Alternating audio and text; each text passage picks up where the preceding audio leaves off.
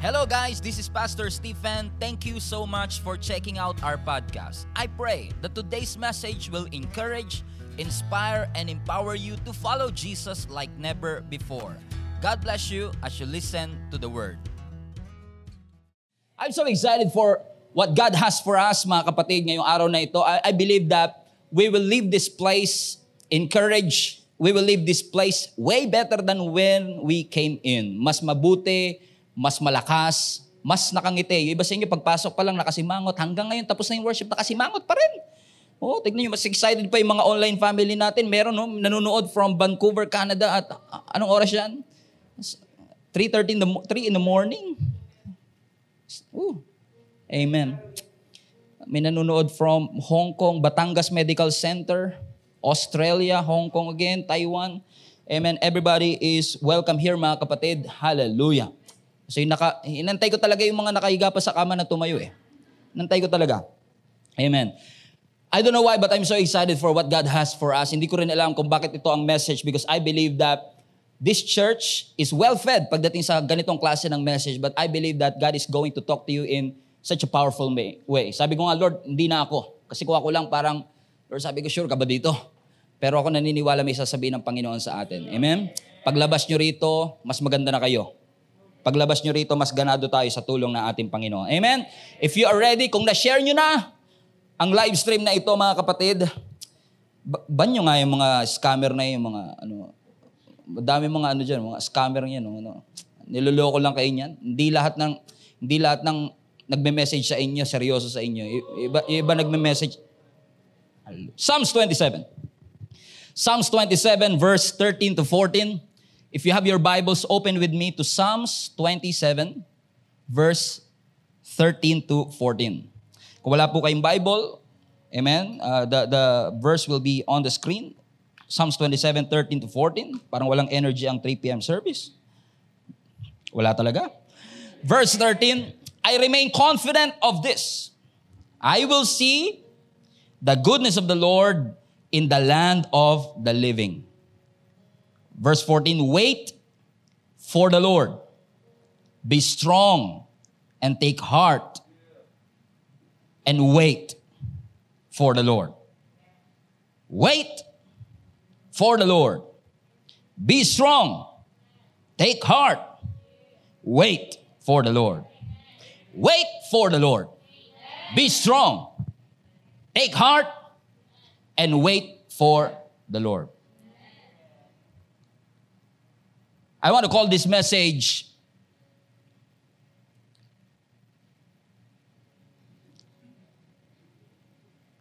I hate to wait. Kala nyo nakalimutan ko na yung title, no? I hate to wait. Let's call this message, I hate to wait. I hate to wait. Walang totoo dito sa GSMNB, mga kapatid. Ako lang yata. Whether you believe it or not, most of us, we hate to wait. Ang reality, mga kapatid, timing is everything.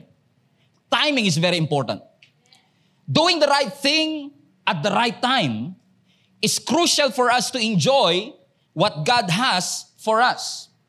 Doing the right thing at the right time is probably one of the hardest thing a Christian can do.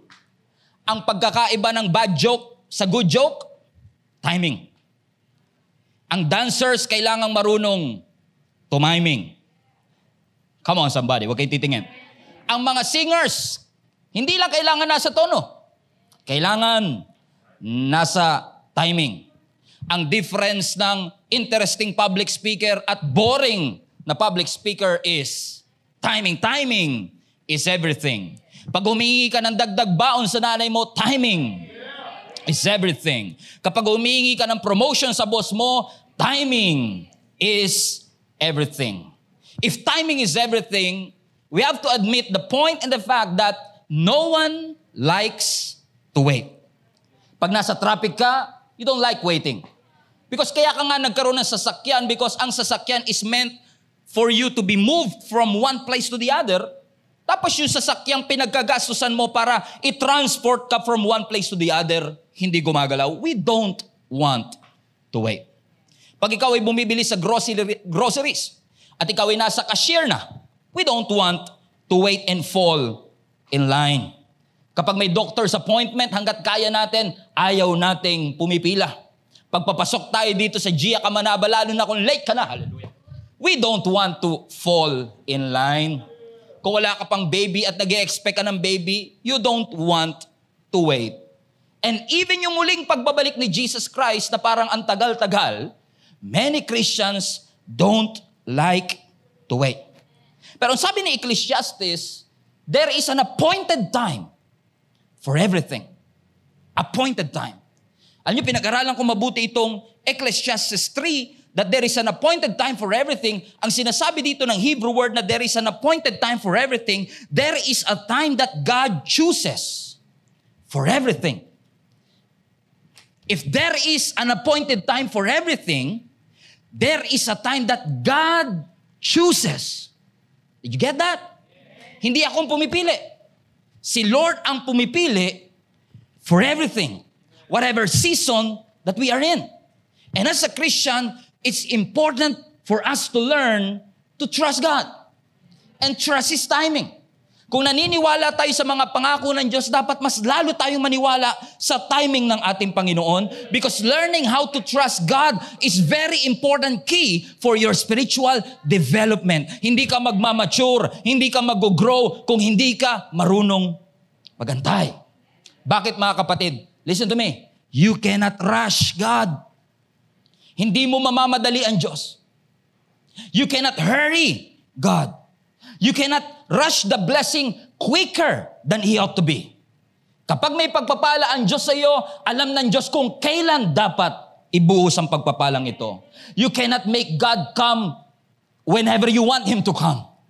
Hindi mo mamamadali ang Diyos, hindi mo ma-force ang Panginoon na dalawin ka, puntahan ka sa mga panahong gusto mong dalawin ka ng Panginoon. Hindi porket nagsabi ka ng amen pagkatapos mong manalangin, ay automatic na didinggin ng Lord ang iyong mga panalangin.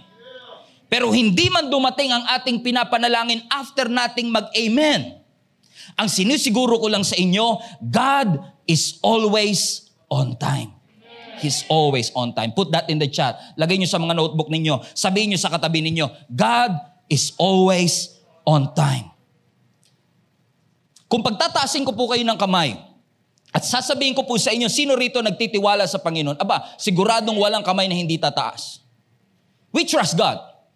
But unfortunately, we hate to wait. We trust Him. But we hate waiting. But walking with God, listen to me. Walking with God demands that we learn how to wait. Kapag ikaw ay lumalakad kasama ang Diyos, criteria, importante, significant, mahalaga. Ano pa bang gusto niyo salita? Important na matutunan natin mga kapatid, na matutunan nating mag-antay. Mahirap nga lang i-develop yung attitude of waiting sa ating panahon. Because in this modern technological advancement that we have, everything is instant. Lahat pwedeng madaliin, lahat parang instant, pati boyfriend instant.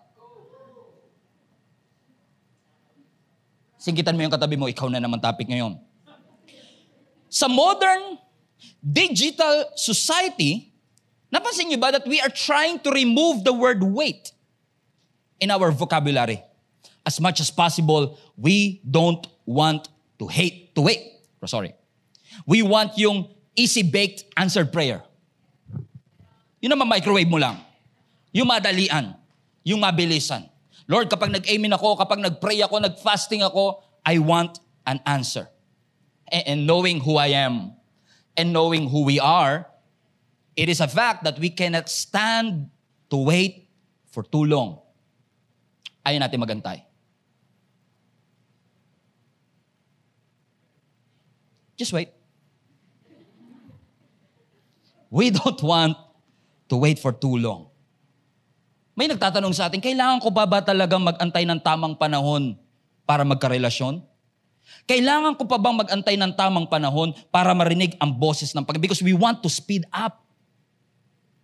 We want to hurry. We want to rush. We want to make it faster. We don't want to wait. Ayaw nating antayin ang sinasabi ng Panginoon. At napansin nyo ba, kapag mas mataas ang posisyon mo sa kumpanya, mas mahirap sa'yo mag-antay. Ulitin ko ulit. Napansin nyo ba, na kapag mas mataas ang posisyon mo, mas mahirap sa'yo mag-antay? Kasi kapag mas mataas ang posisyon, lahat sinusubo sa'yo, lahat mabilis sa'yo. Kaya nga, hindi ko alam kung familiar kayo sa kasabihang, money can kill your patience. Pastor, hindi ko naranasan niya, pera eh. But that's the truth. Money, sabi nila, can kill your patience. Kaya nga tuwan-tuwa ako sa binasa nating text kasi si David mismo ang nagsusulat at si David sa Psalms 27 is confident. Doon sa verse 13 na sinasabi niya, I'm confident that I will see the goodness of God. Siguradong sigurado ako, mararanasan ko ang kabutihan ng ating Panginoon. Pero sa verse 14, sabi niya, yes, I'm confident that I will see God's goodness, but I have to wait. Wait for the Lord. Take heart, be courageous, but wait for the Lord. Sa ibang translation, wait on the Lord. Wait for the Lord. How I wish lahat ng Kristiyano katulad ni David that they can wait for. See that? They wait for the Lord. Because some of you are waiting for the wrong person. Some of you are waiting for the right things, for the wrong things rather. Some of you are waiting for the wrong season of your life. But I wish and I pray, ang mga taga-Gia Kamanaba will learn how to wait for the Lord. Some of you are waiting for your dream job. Some of you are waiting for your dream position. But I hope and I pray we all learn how to wait for the Lord. So the question is, are you waiting for the Lord? Are you waiting? Wait for it. Are you waiting for the Lord? During this pandemic season, happy anniversary by the way. Lapit na. Na-realize ko that you cannot place your faith on these tangible things that we have. Trabaho, hindi mo pwede ilagay pananampalataya mo dyan. Posisyon, pwedeng mawala anytime. Bank account, pwedeng ma-hack anytime. Even security, protection, as I said, bank account, even business opportunity. Education, graduate ka, or even experience, you cannot place your faith on these things. But one thing I've learned during this season is to patiently, and I want to emphasize that, patiently waiting for the Lord. Wait for the Lord. What does it mean to wait for the Lord? Ano nga ba ibig sabihin, mga kapatid, pag sinabi nating wait? Are you with me? Pag sinabi natin wait for the Lord, what does it mean? Ano pag sinabi nyo you wait for the Lord, listen to me, you position yourself to wait on Him. Napansin nyo ba, mga kapatid, kahit mahaba ang pila, kung handa ka na talagang pumila ng mahaba, mas mahaba pasensya mo. Pero minsan, maiksi ang pasensya mo kapag hindi mo ine-expect. Kung kailan ka nagmamadali doon traffic. Kung kailan ka nagmamadali, lahat ng kanto hinintuan ng jeep. Remember that? You don't expect that.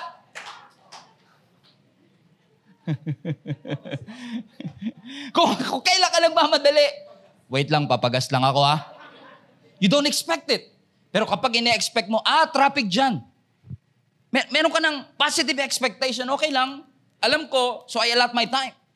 Pero kapag sinabi mong, you really want to wait for the Lord, ibig sabihin yan, wala pa yung fulfillment ng hinihingi mo sa Panginoon. Pinuposition mo na ang sarili mo, I will wait upon the Lord. So kapag sinabi ni David dito, wait for the Lord, you are not just expecting God to move. You are positioning your heart to wait. I say that again. Kapag sinabi mong you're waiting for God, you are not just expecting God to move, you are positioning yourself to wait for the Lord.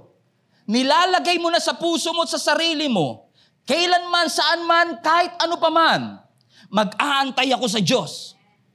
Unfortunately, marami sa atin, kasama ang online family, hindi marunong mag-antay. Watch this. Kasi hindi tayo marunong manalangin. Sakit ba? Wait for it. Napansin niyo ba that Christians nowadays, hindi na nananalangin about their relationship? Hindi na nananalangin pag may ina-apply ang trabaho? Walang may amen. Hindi na nananalangin pag may nakaambang promotion? Kapag may business opportunity, pinapairal ang logical thinking kesa sa prayerful life? Am I talking to somebody? That's why when we ask God for something, hindi na nga natin inaantay ang sagot ng Panginoon. We don't pray about our relationship. We don't pray about our job opportunities. But we want God to move over it. We want God to bless it. Napansin niyo ba na maraming Christians nowadays, nagiging careless tayo sa ating decisions? I say that again. Nagiging careless po tayo sa ating desisyon. And most of the time, we are careless because we are prayerless. Most of the time, we are careless because we are prayerless. We're supposed to pray before making a decision. As a Christian, we're supposed to acknowledge and trust God with all our heart before making a decision, but we would rather make an intellectual decision kaysa sa prayerful decision. We don't want to wait on God's timing. We don't want to wait on God's plan. Pinapairal natin ang ating intellectual ability. Huwag kayo mag-alala, hindi kayo ito. Ibang Christian ang pinag-uusapan natin dito. Exempted kayo dito. Tapos you want God to direct your path, but you don't want to lean on God. You always lean on your own understanding, own education, own experiences. Listen, position yourself. Every time you make a decision, I will position myself not based on what I can decide right now. I will position myself to wait for God's word, for God's timing before I make a decision. Easy for you to say, Pastor, nag-work ba talaga ang pag-wait sa Panginoon? Well, yeah. Kilala niyo naman siguro asawa ko, right? Katunayan na ang God's best talaga. Does it work? Kasi sabi ng Isaiah chapter 40 verse 31, those who wait upon the Lord, those who hope upon the Lord shall renew their strength. They shall soar. Hallelujah. Hindi lagapak to, Brad. Amen. You will soar like eagles. They will run and not grow weary. They will walk and not faint. Listen to that. Those who wait, those who hope upon the Lord will renew their strength. We want our strengths be renewed, but we don't want to wait on the Lord. Sabi ni Habakkuk sa Habakkuk chapter 1, how long, O Lord, must I call for help? Gaano ba katagal kailangan manalangin? Gaano ba kahaba? Ilang days ba dapat mag-fasting? Ilang weeks ba dapat magsimba para malaman ko ang kasagutan sa lahat ng aking pananalangin? Can everybody relate to that? Lahat ba tayo nakaka-relate na naipapanalangin din natin tuminsan sa mga panahon na hindi natin ine-expect kung kailan darating yung mga pinapanalangin natin? Katulad ni Prophet Habakkuk, sinasabi niya, how long, Lord? It's been a while. At nararamdaman ko yung lament, yung sense of desperation. Hindi ko kilala si Habakkuk. Hindi niya pa ako pina-follow sa Instagram, pero I can sense desperation. I can sense a cry for help. And actually, when you know Habakkuk, he was a prayerful guy. Mapanalangin itong taong ito.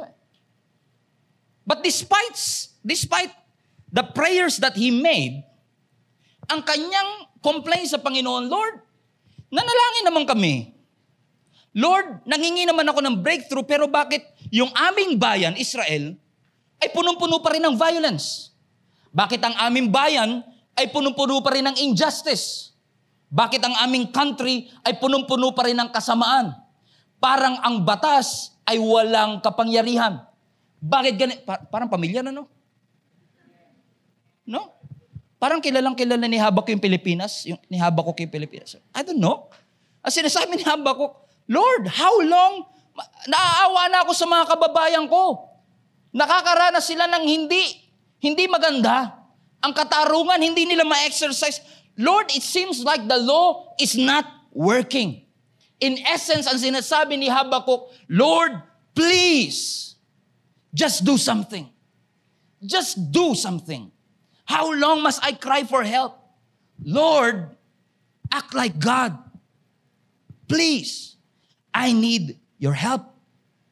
And actually, yung verse na pinakita ko kulang, sinadya kong ikulang kasi may kasunod pa yun eh. Look at this. Ang sabi ni Prophet Habakkuk, Lord, how long should I cry for help? Ano yung last part? But you do not listen. Anything familiar with you? Totoo ba tayo rito mga kapatid? Sometimes we pray the same prayer. Hindi mo lang kinu-question kung gaano katagal, kinu-question mo rin kung nakikinig siya. Kasi baka mamaya kaya matagal hindi nakikinig. Pastor, marami nga dyan, nagtagal, hindi naman nakikinig eh. Anyway, how long must I call for help? Ba't ganito tayo ngayon? But you do not listen. And there's nothing worse, yung feeling na nagsasalita ka pero hindi ka naririnig. There's nothing worse, yung nagsasalita ka pero walang naikinig sa'yo. And mind you ang prayer ni Habakkuk, hindi para sa kanyang sarili. Napaka-unselfish ng kanyang panalangin. Hindi siya nagpray ng kasikatan. Hindi siya nagpray ng success. Hindi siya nagpray na bigyan siya ng kotse. Listen, hindi bagong bahay. Hindi siya nagpray ng maganda sasakyan. Hindi siya nagpray ng promotion kasi si Habakkuk minor prophet. Hindi siya nagpray na maging major prophet. You know what I'm saying? Promotion. Ang kanyang panalangin, he did not pray for himself. He prayed in behalf of other people. At ang kanyang panalangin is for those who suffer and experience injustice. At kung makakasalubong ni Habakkuk yung ibang Christian sa atin, siguro ang i-advise sa ibang Christian, Habakkuk, ang haba mo magluto, but this is my Habakkuk. Habakkuk, listen to me. Prayer changes everything. Okay? Prayer changes everything. Sabi ni Habakkuk, not for me. I prayed, and it did not change everything. What would you do? Kapag nananalangin ka, and is it as if God is not cooperating and God is not listening to you? Question, are you listening to me? Cool. But the question is God listening to us? God being true to His word, of course God will answer. Ang sabi ni Habakkuk chapter 1 verse 5, the Lord replied, and He said, look around the nations. I love this. Look and be amazed. For I am doing something in your own. I don't know about you, that sounds like a present tense to me. I am doing something in your own day, something you would not believe even if someone told you about it. As sabi ni Habakkuk, how long must I cry for help? Hindi ka naikinig. Hey, look around you. Look and be amazed. I'm doing something in your own day. Hindi porke hindi mo nakita, ibig sabihin walang ginagawa ang Panginoon. Hindi porke hindi mo naranasan na muntik ka na masagasaan, ay hindi ka na talaga muntik. Sometimes, inaagapan ng Panginoon bago pa natin.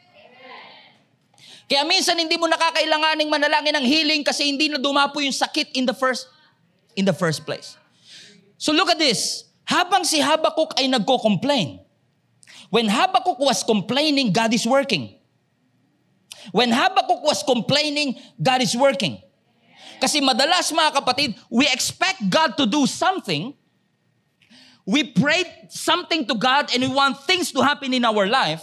But when God did not do what we expected Him to do, in the calendar that we have set for Him to do, sino ba nag-set ng calendar na yan? Sino ba nag-set ng deadline? Tayo naman eh. Tapos pag hindi minute ng Panginoon, galit pa tayo. Uh-oh. Sometimes we pray to God and we expect Him to do something on the calendar that we want Him to fulfill. At kapag hindi binigay ng Panginoon, magkukwit ka. Hindi ka na mananalangin. Hindi ka na magbabasa ng Bible. Hindi ka na atin ng church. Sabi mo nga, para saan pa? Hindi naman nakikinig ang Diyos eh. Bakit kailangan ko pang gawin ito. But then I realized, it's not just waiting that matters. It's our heart while we wait. That's what matters most. Hindi lang pag-aantay ang utos ng Lord, kundi yung attitude natin while we are waiting. Our heart that is confident and hopeful na may gagawin ng Panginoon. Because sometimes, listen to me, dialogue natin to, Lord, I expect you to move mountains. So kapag napapaligiran ako ng mga bundok, I expect you to move those mountains because that's who you are. That's what you can do. Lord, I expect you to exempt me from sickness. Lahat magkaka-COVID, ako hindi. Exempted. Powerful. Lord, I expect you to do something for me. Lord, I expect you to provide quicker than it ought to be. Lord, I expect, ang dami nating expectations sa Panginoon. Lord, and I expect ko, you will deliver me from whatever I'm about to face. And by the way, Lord, I expect you to clear the way. Clear it, Lord. You are God, you are powerful, you are mighty. Clear the way. So God, do not make me wait. Who? Drop mic. Ikaw na. Nasabi niyo na ba yan? Listen to me. If that's you, listen to me. God knows what He is doing. Listen. Matagal na siyang Diyos. And please excuse me, God doesn't need your help. Excuse me lang God doesn't need your help. He is almighty and powerful. Matagal na siyang Diyos. Marami na siya experience sa pagiging Diyos. May mga nagtangkang maging Diyos, naging Diyos-Diyosan. Matagal, excuse me. God doesn't need our help. God doesn't need your help. Kasi napansin niyo ba, pag masyado nang matagal, Lord, tulungan na kita. Lord, in case you forgot, have you not known, have you not heard, magte-30 na po ako this February. I can't see anybody na naliligaw sa akin. So, Lord, let me help you. JM single. Ivan is single. Andrew is, I don't know.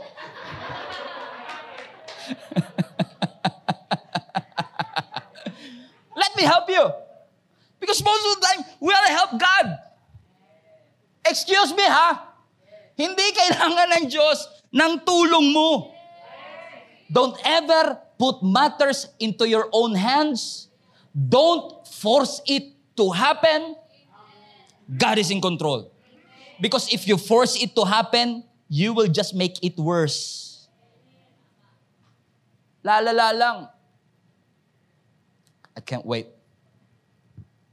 So I want to show you two things that I think very important for us to remind ourselves while we wait. Number one, while you wait, always remember God is with you. God is with you. God is with you while you wait. God is with you. So, I don't want to force things to happen to me. I want to trust God. What's my assurance? Number one, if you wait, God is with you. So, napansin niyo ba that sometimes God will orchestrate, delay. Minsan madedelay ka to relay a message that your waiting has a purpose. Kung nag-aantay man tayo sa business opportunity, nag-aantay man tayo ng promotion, nag-aantay man tayo ng mapapangasawa, nag-aantay man tayo ng graduation, nag-aantay man tayo ng baby, second baby, third baby, 12th baby, sometimes God will allow delay. Yung lahat 11 sunod-sunod, yung pang 12 ang tagal. Sometimes God will orchestrate delay to relay a message, I have a purpose. Kaya kita pinag-aantay, I have a purpose. Pero hindi porke nag-aantay ka, hindi ibig sabihin nun wala kang kasama. Sometimes kakaantay mo, mangangawit ka. Sometimes kakaantay mo, magdududa ka. Sometimes kakaantay mo, magagalit ka. Sometimes kakaantay mo, gusto mo na sumuko, parang hindi mo na kaya. Ang bigat na, Lord, anong gusto mong gawin ko? Wait. Sometimes you will bend, but God will not allow you to break. See that? Because God has a purpose for everything. You might bend, but not break. Bakit? Listen to me. Defeat, pagkatalo, is not God's agenda. Never. Never naging agenda ng Lord na matalo. Ang Diyos, mas maganda pa ang track record kesa kay Floyd Mayweather. Walang. Okay, Pacquiao. Okay. Pinoy. Our God, your God is undefeated. He never lost a battle. Kaya tayo mapapagod, pero wag bibitaw. We are in a race. Minsan hindi natin alam ang mga bagay na pwedeng dumating sa atin, mga kapatid. But while you wait, ang assurance lang, nahihirapan tayong tumakbo. Pero masisiguro ko lang sa iyo, kapag nag-aantay ka, habang tumatakbo ka, habang lumalakad ka, habang nananampalataya ka, kasama mo ang Diyos. Ang sabi ng Hebrews 12, we are surrounded by a huge crowd of witnesses to the life of faith. So, dahil surrounded ka, may cheerleader ka, let us strip off every weight. Nakakahiya naman sa cheerleader mo, ang bagal mo. So lahat ng mga nakakapagpabagal sa iyo, yung kasalanan, yung doubt, yung fear, iwanan mo ng lahat, especially the sin. And let us now run with endurance. Which goes to show na ang Christian life, hindi sprint. Hindi mo kailangan na endurance sa sprint. Kailangan mo na endurance sa marathon. You run with endurance. Look at this. The race, come on, that God has set. Si Lord nag-set.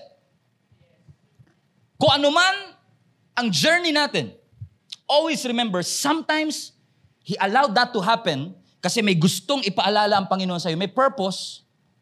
Nahihirapan, you will bend, but I am with you. It's a race, my friend. Race to eh. Pag race, ibig sabihin, hindi ka lang mag-isa. May kalaban. Kasi kung wala kang kalaban, running lang yun. Hindi siya race. Right? Duh. It's a race. Ibig sabihin, somebody is chasing you. Somebody wants you to be defeated. Kaya nga kayo nagre-race eh. Pero ang kagandaan, mga kapatid, habulin ka man ng dyablo, habulin ka man ng problema, ang Diyos kasama mo. Hindi siya nag-aantay sa finish line at nagsasabi, anak, kaya mo yan. Ang Diyos kasama mong tumatakbo, madapa ka man, He will lift you up. He's with you. While you're waiting, while you're running, while you are running away sa mga bagay na pinapaiwan ng Diyos sa iyo. Kasi maraming bagay na pinapaiwan talaga si Lord sa atin eh. Tagal na nga, hindi mo pa rin iniiwanan eh. God wants you to run away from a lot of things. You must race away from those things. Run away from addiction. Run away from sin. Run away from uncontrolled anger. Takbuhan yung financial problem, marital issues, and insecurities that is slowing you down. Why? Because there is a race that God has set before you. And there is a lane that has your name on it. Run your own race. God is with you. And while you're running, run with endurance. Look at me, eye to eye. Global fam, local fam. Global and local fam. Face to face, screen to screen. I know you're tired already. Alam kong pagod ka na, you're tired of fighting for your health. Tired of fighting for your family. I know most of you are tired already of fighting paulit-ulit. Mahirap pa rin kami, walang nangyayari. Hindi pa rin niya ako mapansin, wala pa rin validation. But always remember, the battle that you are in is not your battle. The battle that you're in is the Lord's battle. Si Lord ang kasama mo, He will fight for you. Most of the time, kaya hirap na. Napansin niyo ba that sometimes, instead of you choosing the battle is choosing you. Parang ikaw pinipili. Parang, kaya ko ba talaga yan, Lord? Sure ka ba? Diba? Lord! Huwag naman. Kasi parang, kung tayo lang makakapili ng problema, hindi mo ka naman kasi pipiliin yung mahirap eh. Naisip niyo ba yung buhay na kayo pumipili? I want this problem. I want this problem. Parang nagsha-shopping. I want this problem. And I want it mga January dumating ha. Wag ng February. Fully booked na ako. Sometimes that problem will choose you. Sa dami-dami ng pwedeng magka-cancer, ba't ikaw? Sa dami-dami ng pwedeng maghirap, ba't ikaw? Sa dami-dami ng pwedeng magkasakit, ba't ako? Yung kapitbahay ko, Lord, 20 years nang dapat namatay yun. Ako talaga? Halangang kaluluwa nun, Lord. Tapos ako laging nasa church. 3 p.m. service, 10 o'clock, nandun na ako. Bakit naman ako, Lord? Kasi madalas, hindi ka makakapili ng laban. Pero hindi ka man makakapili ng laban, pero sana piliin mo pa rin lumaban. Lord, I know, God, you are with me. And I know that I am not in this battle alone. Whenever you are waiting, whenever you are fighting your way for that breakthrough, fighting your way for that promise, always remember, God is with you. Number 2. While you wait, always remember this. Learn the lesson while you wait. So God is with you while you wait. And number 2, learn the lesson while you wait. Learn it. Learn the lesson. Learn the lesson. Learn it. Sulat nyo yun sa notebook ninyo. Learn. Lakihan nyo. Doblehin nyo. Learn the lesson. Hindi kasi lahat ng lesson natutunan. Right? Learn the lesson. Minsan habang nag-aantay, imbis na mag-complain, study. Learn the lesson. There is a distance, may distansya between the declaration of the promise and the arrival of the promise. Listen. May pagitan yan. Okay? May pagitan yung declaration ng Diyos, ito pangako ko sa iyo, at sa arrival ng pangako ng Diyos. Got it? Okay, let me rephrase. There is an uncomfortable distance. Got it? Between the declaration of the promise to the arrival of the promise. Nararanasan niyo yun? Yung parang antagal, parang anlayo, at kapag matagal, uncomfortable. You want to wait. Sa term nga natin mga Pilipino, parang umiikot ang puwet natin. Talagang gumanon ako. Pwede na sa TikTok yun, cut nyo. 2 seconds. Amen? There is parang hindi ka mapakali. But listen to me, just because God said it, doesn't mean that it has to be evident immediately. Hindi porke sinabi ng Diyos, kailangan nyo yung kagad. May mga sinasabi ang Diyos na minsan after 5 years. Doon pa lang darating. Sinabi ng Diyos gagaling ka, pero hindi naman pinangako ng Diyos na ngayon na kagad. May mga instant gumagaling, immediately gumagaling, suddenly gumagaling, pero minsan may gumagaling after 7 years of therapy. 7 years of hospitalization. You got what I mean? Declaration and arrival of the promise. Ang tendency kaya hindi tayo makapag-antay is because we're so focused on the promise, we forgot the timing. The promise is so good, timing is not. Kaya sabi ko, timing is everything. But kaya matagal, kaya mahirap, there is a distance between declaration and the arrival of promise because God wants you to learn something. May tinuturo ang Diyos. So there is a lesson while you wait. God wants you to learn. God wants to develop you. God wants to develop your character so that your faith will be bigger than your fear. God wants to develop, God wants you to learn. Hindi porke kasi nanampalataya ka, ibig sabihin lahat ng gusto mo mangyayari. Hindi yun ang faith. Ang faith hindi yung nangarap ka, yun na yun. May faith ako mangyayari, hindi lahat ng pangarap natin ay will ng Lord para sa atin. Hindi lahat ng desire natin ay will ng Panginoon para sa akin. So God wants me to learn. Minsan, hindi ka agad dumarating, nanampalataya ka, pero ang pananampalataya is not believing, hindi porke ginusto mong mangyari, kailangan mangyari. Hindi faith yun eh. Napansin niyo ba, minsan ganun tayo pag nanampalataya, Lord, ngayon na. Kailangan ngayon na. Ang tunay na pananampalataya, real faith is believing that God's plan for you is the best. Yun ang tunay na pananampalataya. Okay? Hindi man yung gusto ko, hindi man yung timing ko, pero nananampalataya ko na kung anuman ang nilaan ng Panginoon para sa akin, yon ang nakakabuti. So ang pananampalataya, marahil, faith might not change God's plan, but it will change me.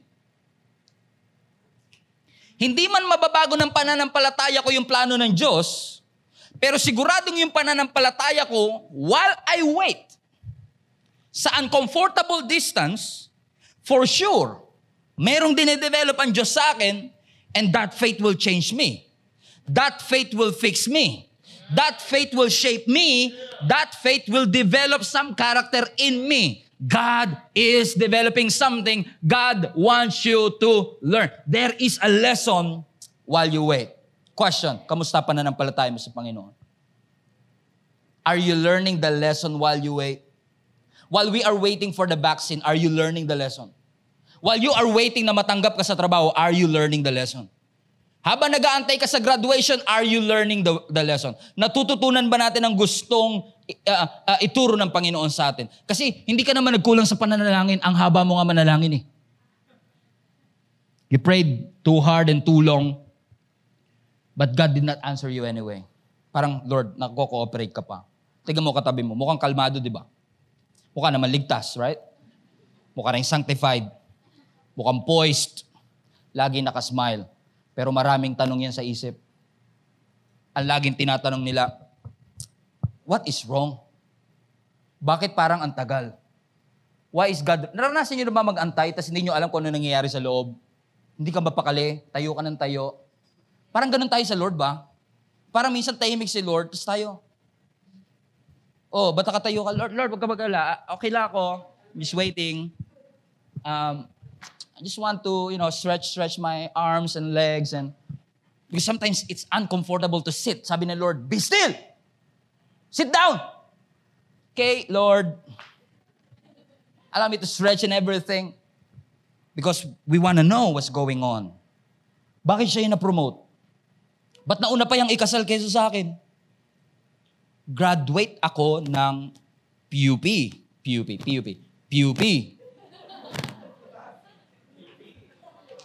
Taga-PUP kasi ako, ganun kami. Graduate ako ng PUP. Ba't siya natanggap? Why not me? Scholar ako ng bayan. O kaya, bakit ganito lagay ng aming pagsasama? Bakit kaya ganito ang lagay ng aming sitwasyon? Bakit mas nauna pa siya ikasal? Ba't nauna pa siya magkaanak? Kulang ba ako sa prayer? Kulang ba ako sa worship? Most of the time, busy tayo sa pagko-complain. Wala na tayong time magpasalamat sa Panginoon. Kasi kapag busy ka sa pag-worship, makakalimutan mo mag-complain, di ba? Pero pag busy ka mag-complain, makakalimutan mo mag-worship, di ba? So, ibig sabihin, kapag natatempt ka mag-complain, invitation yun for you to worship God. So Lord, bakit ito nangyayari sa akin? Ba't ako? But God is teaching us something. God wants you to learn. Pakitapik nga yung katabi mo, air lang. Tapikin mo siya. Singkitan mo na rin, sabi mo sa kanya, God wants you to learn something. God wants you to learn something. Kapag si Lord, naalala niyo si Jesus nung umakyat siyang muli, nag-ascend siyang muli sa langit. Ano sabi ni Jesus, I will come back. In other words, sabi ni Lord, wait lang ha. Lord, it's been more than 2,000 years ago. And you still want us to wait? Yeah. So what's the lesson while you wait? The lesson is simple. Listen to me. This is the lesson, very simple. God is always on time. God is always. Always. Kung hindi pa ngayon binigay, ibig sabihin hindi pa para sa'yo ngayon. God is always on time. So, sa pagitan ng declaration at sa pagitan ng declaration to arrival, you got to have that faith. Listen. Faith between. Faith in the middle. So kung tingin mo man, you are in the middle of two problems, you're wrong. You are actually in the middle of two miracles. Amen. From one miracle to the other. You just got to have the faith in the middle that God is always on time. He's always on time. And I will close with this. God is always on time. And James chapter 5, I'm going to close with this. Don't worry. Alam ko yung oras ko. Okay. Dear brothers and sisters, be patient. Be patient. Be patient as you wait for ito matagal-tagal na to, Lord's return na to eh. Sabi ni James sa kanila, mga kapatid, habaan nyo ng konti yung pasensya ninyo. I-consider nyo yung mga farmers who patiently wait for the rains in the fall and the spring. They eagerly look for the valuable harvest to ripen them. Be patient. Nakita nyo yung salitang as you wait? Be patient. Ibig sabihin, it's not waiting. It's the heart while you wait. Right? Kaya sabi ni James, alam ko lahat tayo nag-aantay sa muling pagbabalik ng Panginoon, pero habang kayo nag-aantay, as you wait, in the Greek, ang ibig sabihin yun, as you wait, your heart must be filled with expectation. As you wait, your heart must be filled with joy. Filled with hope. In other words, mga kapatid, as you wait for the Lord, there must be expectation, joy, and hope. As you wait. As you wait, may joy, may expectation, at may hope. Bakit, Pastor? May expectation, may joy, and may hope because I believe that the answer to my prayer is just around the corner. Kaya may joy, kaya may expectation, kaya may hope kasi naniniwala ako that any minute from now, sasagot ang ating Panginoon. So as I wait, I am expecting to hear from God. As I wait, I am expecting that suddenly, bigla, ibibigay ng Panginoon. Anytime, any moment. Anytime, any moment. My heart must be filled with expectation, joy, and hope. Because I believe that God is a God of suddenly. As I wait, may expectation. As I wait, may hope. As I wait, may joy. Because suddenly God will heal me. Suddenly God will restore me. And I want to position myself to wait for the Lord. As I wait, I believe that God can make it happen just like that. Put that in the chat. Just like that. It will happen. Wait. Katulad ng buntis na babae, na ang tawag nga natin expecting. Yeah? See what I did there? Expecting. Katulad ng buntis na babae that is expecting. Listen, guys, ang buntis, she cannot see the baby. But it's in the womb. Cannot see it. But it's in the womb. Lagay nyo nga sa chat yan, it's in the womb. I-lettering nyo sa nose ninyo, it's in the womb. I cannot see it, but it's in the womb. I cannot deny it, because it's in the womb. So whatever it is that God wants you to believe. Kaya pag sinabi mo, Lord, I will wait with expectation, with joy and hope. Kasi expecting na ako. Hindi ko pa nakikita. It's in the womb. I cannot deny kasi nangako ka eh. So it's in the womb. So whatever it is that you are believing for, write it down. It's in the womb. That breakthrough is in the womb. Yung katabi mo, naglilihi na yan, hindi niya pa alam. That miracle. Hallelujah. Bad news at good news yan. Good news sa iba, bad news sa iba. Amen. It's in the womb. That breakthrough is in the womb. Job opportunity is in the womb. That promotion, you cannot deny it, is in the womb. You cannot see it, but it's in the womb. Graduation is in the womb. Yung puhunan sa negosyo is in the womb. Just believe with expectation, with hope, and with joy. Hindi ako nag-aantay lang passively. Nag-aantay na parang wala ng pag-asa. Nag-aantay pero malungkot. Nag-aantay pero wala ng pag-asa. You should wait with expectation. You should wait with joy. You should wait with hope. Believing that it's in the womb. It's in the womb. Hawakan niyo yung tiyan niyo. Sabi mo, it's in the womb. It's in the womb. It's in the womb. It's in the womb. That protection in the womb. Stand up, stand up, stand up. Believe it. It's in the womb. Hawakan niyo yung tiyan niyo. Hawakan niyo. Himasin niyo na. It's in the womb. Amen. Ang awkward pag lalaki, no? It's in the womb. Business opportunity is in the womb. By faith, it's in the womb. I hate to wait, but thank God it's in the womb. I cannot see it. I cannot deny it, but it's in the womb. God, we thank you for the power of your word. God, I thank you. Dahil kapag kami ay naniwala at nanampalataya sa iyo, we know that all things shall be impossible. We cannot see it. We cannot smell it. We cannot see an evidence, but we cannot deny it. It's in the womb. You have said it in your word, and it will never return to you void. Whatever it is that we are believing for, it's in the womb. I believe this is a word for somebody. It is in the womb. It is in the womb. Lord, I know your breakthrough is coming. Your word shall come to pass. We trust you. We trust the Lord with all our heart. We lean not on our own understanding because we believe it's in the womb. We believe in your word. We believe, Lord God, that nothing shall be impossible with our God. Raise your hand if you would. Raise your hand if you would. And say, Lord, I receive. It's in the womb. Lord, I declare, it's in the womb. Lord, I believe, nasa tiyan ko na, Panginoon. Lord, I believe that this promotion is in the womb. That job opportunity is in the womb. That breakthrough is in the womb. That child is in the womb. That business opportunity is in the womb. Amen. That promotion, Lord God, that expansion is in the womb. And we believe your presence is an open door for that to happen in our life. Father, we receive it right now. We receive it right now. We receive it for our family. We receive healing for our family. We receive breakthrough for our family. We receive protection for our family. Lord, we receive success for our family. Lord, we receive what you have placed, what you have purposed for us. Every good thing, every good work, every good gift that comes from above. We receive it, Lord God. We believe it, Lord. We put our faith in you that nothing shall be impossible with our God. Come on, shout at the top of your lungs. Claim it. Receive it and say, I receive. Lord, I receive. Lord, I receive. Thank you so much for listening all the way through. If this has been a blessing to you, I want to personally encourage you to give financially to support this ministry.